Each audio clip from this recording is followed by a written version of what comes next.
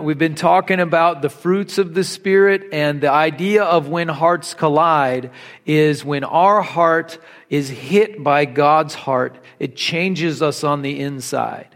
There is an important spiritual component to our walk with God. There's more than just an intellectual understanding of, say, the scriptures and theology and that sort of a thing. That stuff is important, but we need to have God's heart. And that's the fruits of the Spirit. And so we need to receive the Holy Spirit from God so that our heart can be full of the fruits of the Spirit and we can walk in the ways of God. And it can be a heart connection with God. And then the fruits of the Spirit from Galatians chapter 5, 22 and 23 says this. We've been reading this each week. But the fruit of the Spirit is love, joy, peace, patience, kindness, goodness, faithfulness, gentleness, and self-control. Against such things there is no law. So here we see this list of the fruits of the Spirit. I don't think this is an exhaustive list. I think it's a list of examples. There are other heart conditions that we receive from God. But this list is really an amazing list when you think of what would it be like if every morning when you woke up, if this was your heart condition. If you woke up with your heart full of love and of joy and of peace and all the rest of the things on the list, if that was who you were on the inside, what would your life be like? And then the next question is, what would it be like to know you if your heart condition was love and joy and peace and patience and kindness and goodness and faithfulness and gentleness and self-control? If that was your heart condition, what would it be like to know you? And what would the church, the kingdom of God, the capital C church, all the believers around the world, what would our impact in this world be if each believer was just exuding the love of God and was full of joy and had the peace that passes all understanding? If we were walking in the fruits of the Spirit, all 2 billion Christians on the planet, if that was what other people saw in us, how much would we be having impact in this world if this was who we all were and what was the overflow of our heart? But of course, the problem is that we've got other stuff in our heart too. Have you noticed that? Sometimes there can be some yucky stuff in here. And in Galatians chapter 5, it also talks about the sinful nature and the things that come from that. And those sorts of things can be, shortcuts to trying to get peace or happiness or just get through the day. We're trying to calm down, so we do dumb things. And those are things that do damage over time. But the things of God are things that help us and that are very good for us, for those we know, and for this world. So I see no negative things in trying to grab hold of the fruits of the Spirit.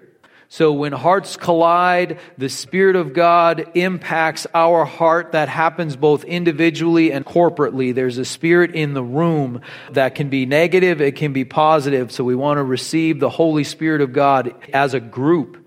Now today we're going to talk about thankfulness. I'm going to make the assumption that a thankful heart is a godly heart. That when hearts collide, if we are thankful people, that's part of God's heart. The thankfulness, of course, is not on the list that we see in Galatians chapter 5 of the fruit of the Spirit. But again, I'm making the assumption that a thankful heart is a godly heart. We need to be thankful. And today, the question is thankfulness an overflow of your circumstances? So like you notice the nice things and you give thanks for them. Or is thankfulness something that's in us that can help change our circumstances? We've talked about the difference between a thermometer and a thermostat before. A thermometer can tell the temperature, but it is powerless to change the temperature. A thermostat can both tell the temperature and change the temperature. And we as believers are not called to be thermometers, to say, yep, this world's pretty messed up and it's just going to stay that way and I'm going to gripe about it. That's not very helpful. But if we can notice that this world is full of darkness and full of pain and there's a need for God, and we can bring that into the world and change the world, then we're both going to accurately understand reality and we'll be able to change it. That's a thermostat. Is thankfulness a thermometer thing or a thermostat thing? I'm convinced that thankfulness is a thermostat thing, and the reason I'm convinced of that is because some years ago when Thanksgiving was coming, I thought, well, I want to see when Jesus gave thanks.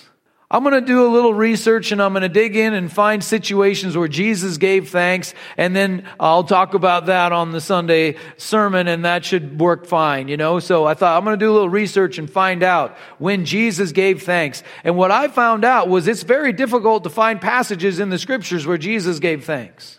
I had to go to 3 different translations to get the phraseology of giving thanks. And there's really only 4 situations in the scriptures where Jesus is recorded as giving thanks. And I'm assuming that Jesus gave thanks way more than that. But it's only recorded in 4 circumstances, 4 basic situations. And they're all challenging situations. And they all change. So we're going to ask 3 simple questions as we look at these. When did Jesus give thanks? What did he give thanks for? And what was the result? Before we get to that, I want to look at 1 Thessalonians chapter 5, verses 16 through 18. Make sure that we understand this idea of thankfulness, because I think there can be some unfortunate situations where Christians can take things a little too far. I had somebody ask me one time, can you take the Bible too literally? Well, that's an interesting question. You can certainly take it too far and take it to mean something it's not saying. You know what I mean? You can take it kind of too legalistically. Too literally maybe is a little hard to say. But you can certainly misunderstand because you're driving too far into the ditch. And I think with thankfulness, that has happened to some extent. So I want to make sure that we don't go down that road. So let's go to 1 Thessalonians 5, 16 through 18. Let's look at these verses and make sure that we understand them in a coherent way. So be joyful always. What does that mean? That means that we're to have an inner abiding joy. As we go through the struggles of life and the difficulties of life, we're to have an inner abiding joy. Now, if something very difficult happens, can you be sad? Sure. It's not saying never be sad. If something really hard happens, can you be heartbroken? Absolutely. Don't feel guilty about being heartbroken when something terrible happens. But there should be something deeper than that in your heart, which is the joy of the Lord, which gives us strength to fight the battle and hope for the future, even in the midst of difficult situations. So yes, be joyful always, but recognize when we go through hardships, we can grieve. It's okay to grieve. Don't take that too far and feel guilty for grieving in a very difficult circumstance. That's okay. Next verse. Pray continually. What's the King James for that one? Pray without ceasing. I've only heard people say this means we should pray 24 hours a day, 7 days a week. I think that's unreasonable. 24 hours a day, 7 days a week. Now, be conscious of God all the time, absolutely. You know what I mean? But prayer is different from being conscious of God. Be a Christian 24 hours a day, 7 days a week, absolutely. But take time, separate time, and pray. Focus on God. Pray. 24 hours a day, 7 days a week is impossible. You have to sleep. You've got to go to work. You've got to do these things. You can be conscious of God in the midst of anything that you're doing, but you can't pray 24 hours a day, 7 days a week. It's not that big of a deal, but I'm just saying, when we put Christianity into something that is completely impossible to do, it makes it difficult for people to follow. So what does pray continually mean? It means have a vibrant, awesome prayer life. Have a prayer life that is just, you go to the throne of God and don't lose that prayer life. That's what pray continually means. It doesn't mean 24 hours a day, 7 days a week. It means have a vibrant prayer life and don't lose your prayer life. How many people have had seasons of a vibrant prayer life and then it sort of faded off? What this is saying is keep that vibrant prayer life going. Don't lose it. And then, verse 18. Give thanks in all circumstances, for this is God's will for you in Christ Jesus. So, give thanks in all circumstances. Have you ever wondered what God's will was for you? Lord, what's your will for me? God's will for you is that you give thanks in all circumstances. Now, here's the deal. This is the thing that I think Christians have gotten a little bit messed up. They think that they're supposed to give thanks for all circumstances. And I think you're supposed to give thanks in all circumstances. And let me cite two situations. So when Jesus saw the money changers in the temple, did he give thanks for the money changers in the temple? No, he flipped the tables over. He made a whip and got everybody out of there. He didn't say, thank you, Heavenly Father, for these money changers who are ripping people off and turning your temple into a market. This is just thank you for that. He did not give thanks for that. Did Jesus give thanks for the Pharisees who were distorting the truths of God and taking people away from God instead of bringing them to God? Did he give thanks for the Pharisees? No. In fact, if you read Matthew chapter 23, you'll see all the woes that Jesus lays on the Pharisees, and one of them is this. He says, you'll travel over land and sea to win a single convert, and when you finally win one, you make him twice as much a son of hell as you are. Is he giving thanks for the Pharisees distorting the faith? No. But do you think he lost his thankful heart in the midst of those situations? No. He didn't lose his heart of thankfulness in the midst of that. So I think that what can be very difficult for people is when they're feeling like they're supposed to give thanks for everything, when they should be giving thanks in everything. If the devil attacks someone you love, don't give thanks for that. Fight it. Pray against that. Overcome. So, when did Jesus give thanks? The first situation that I found where Jesus gives thanks is when they're having a church event and they run out of food. Let's go to Matthew chapter 14, verses 15 through 21. An example of this situation, we've got the feeding of the 5,000. This also happens with the feeding of the 4,000. As evening approached, the disciples came to him and said, this is a remote place and it's already getting late. Send the crowds away so they can go to the villages and buy themselves some food. Jesus replied, they do not need to go away. You give them something to eat. And the disciples are like, there's thousands of people here. How does this go? Verse 17. We have here only 5 loaves of bread and 2 fish. So there's 5,000 men plus women and children. They've got 5 loaves of bread and 2 fish. And from what I understand, the loaves were kind of small. They were meant for one person. 5 loaves and 2 fish.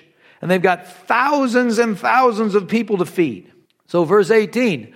Bring them here to me, he said. And he directed the people to sit down on the grass. Taking the 5 loaves and the 2 fish and looking up to heaven, he gave thanks and broke the loaves. So when did Jesus give thanks? When they had thousands of people to feed and they had 5 loaves and 2 fish. He gave thanks in the situation when they had not enough resources. So he gave thanks when they didn't have enough resources. What did he give thanks for? For the meager resources that they did have. For the 5 loaves and the 2 fish. He broke the loaves and he gave thanks, and they had thousands of people and this much food. He gave thanks for the meager provision that they had. And then what was the result? So he gave thanks and broke the loaves, then he gave them to the disciples, and the disciples gave them to the people. They all ate and were satisfied, and the disciples picked up 12 basketfuls of broken pieces that were left over. The number of those who ate was about 5,000 men besides women and children. So what was the result? They all eat and they had more leftovers at the end than what they started with. They started with 5 loaves. They ended up with 12 basketfuls of leftovers. This is the miracle power of thankfulness. Was Jesus giving thanks as I guess this is pretty good, and this wasn't thermometer situation. This was thermostat situation. This was, we don't have enough resources, but we're going to give thanks for what we have, and that's going to change what we've got, and more is going to come in. Which incidentally, last week, I thanked you for being a good giving congregation. Said, we're doing well. We need to have lights. We just buy lights. We don't have to do a big giving campaign or anything like that. We don't put a nickel jar by the coffee. Just have yourself some coffee. We are able to do that because you're a good giving group of people. And then you know what happened? We had the largest offering last weekend that we've ever had in the history of the church. We've had larger special offerings for mission situations and things like that, but just for a regular offering, I don't usually do a thank you for giving thing. I think that's the first time I've ever done that. Then this week is the Miracle Power of Thankfulness sermon. And so then that's the example that we get from God. Isn't that interesting how that stuff all ties together? So I'm seeing thankfulness as something that changes our circumstances, not something that's just an overflow of our circumstances. We see that with the feeding of the 5,000. Now let's look at another situation. Jesus had lots of close friends in ministry when he was in his earthly ministry, because he would travel from place to place, and there were times when he would stay at someone's house. Can you imagine being someone who Jesus would stay with when he was traveling through your area? And there was a family that had 2 sisters and a brother, Mary, Martha, and Lazarus. And they were one of these people that knew Jesus very well, and he would come and stay at their house, and Mary would sit at the feet of Jesus and listen to him speak, and she just was in love with the whole thing. And Martha would yell at Mary for not helping, and there was just this situation. They were close with Jesus, and then Lazarus got sick. And so they're thinking, we're friends with Jesus. I mean, like, he stays at our house. We'll just send for Jesus. He heals people all the time, and Lazarus will be fine. This is going to be a great testimony. So they send for Jesus. And if you know the story, Jesus didn't come, and Lazarus died, and they put him in the tomb, and he's been in the tomb for 4 days. And finally, Jesus shows up. And Martha has kind of a little theological discussion with Jesus because she's the pragmatic one. And Mary doesn't even come out to see him. And so Jesus sends for Mary, and Mary comes out and just says, if you'd been here, my brother wouldn't have died. And she just falls on the ground and starts to cry. And Jesus looks at Mary and sees someone who's having a faith crisis, who is no longer really believing that he can deal with the situation. And so Jesus now, of course, he sees it from a much broader perspective. Now, this is where we pick up the story, the Gospel of John, chapter 11, verse 38. Jesus, once more deeply moved, came to the tomb. So he sees Mary. He's like, okay, where is Lazarus? And they take him to the tomb. Jesus, once more deeply moved, came to the tomb. It was a cave with a stone laid across the entrance. Take away the stone, he said. But Lord, said Martha, the sister of the dead man, by this time there is a bad odor, for he has been there for 4 days. Then Jesus said, did I not tell you that if you believed, you would see the glory of God?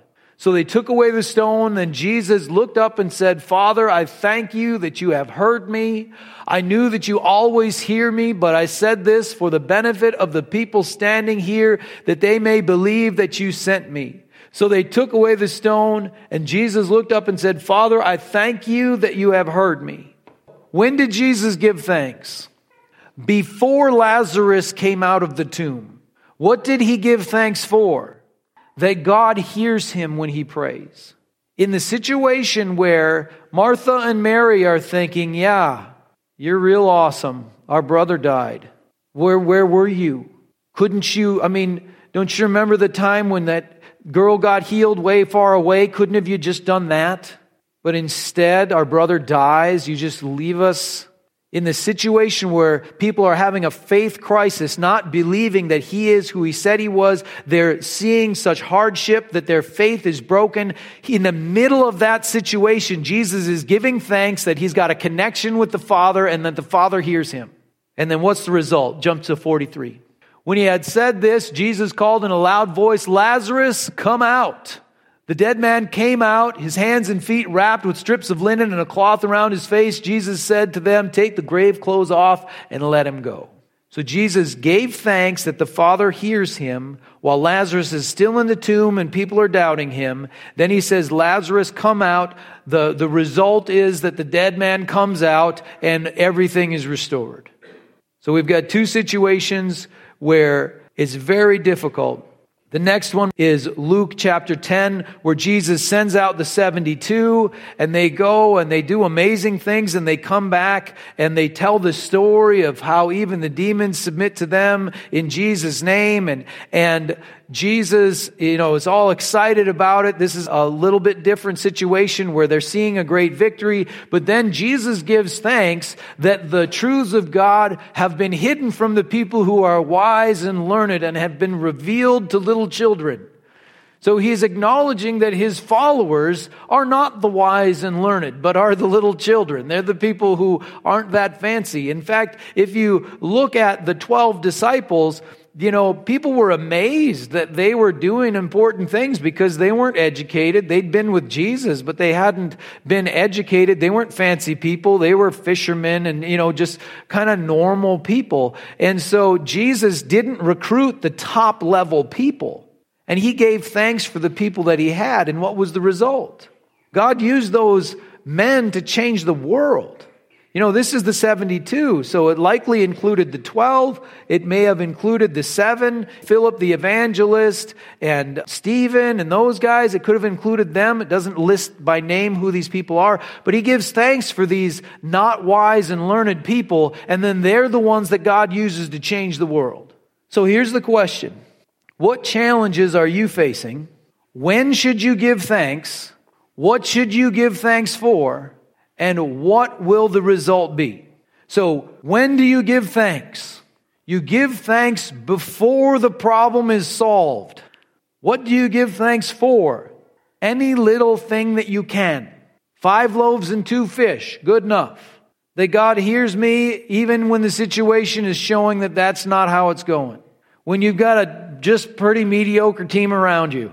Whatever your situation, give thanks first for what you've got and believe for that to change your situation. It's the miracle power of thankfulness, not as a thermometer and just observing how things are, and when it finally goes good, you give thanks, but instead giving thanks as something that you're believing will change your circumstances.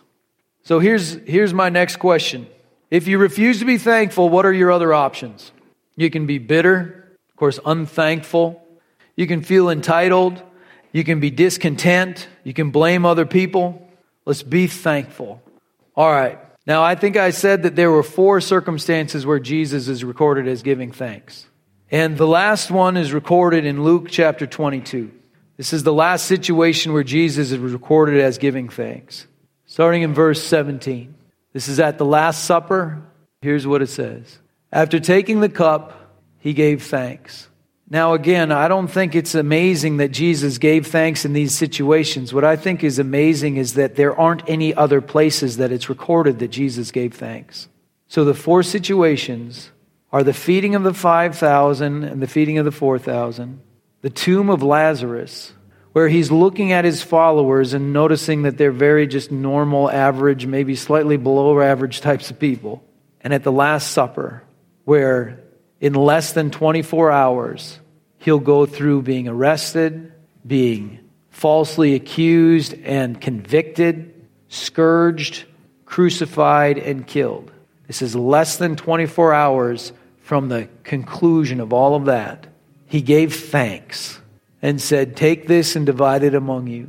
For I tell you, I will not drink again of the fruit of the vine until the kingdom of God comes."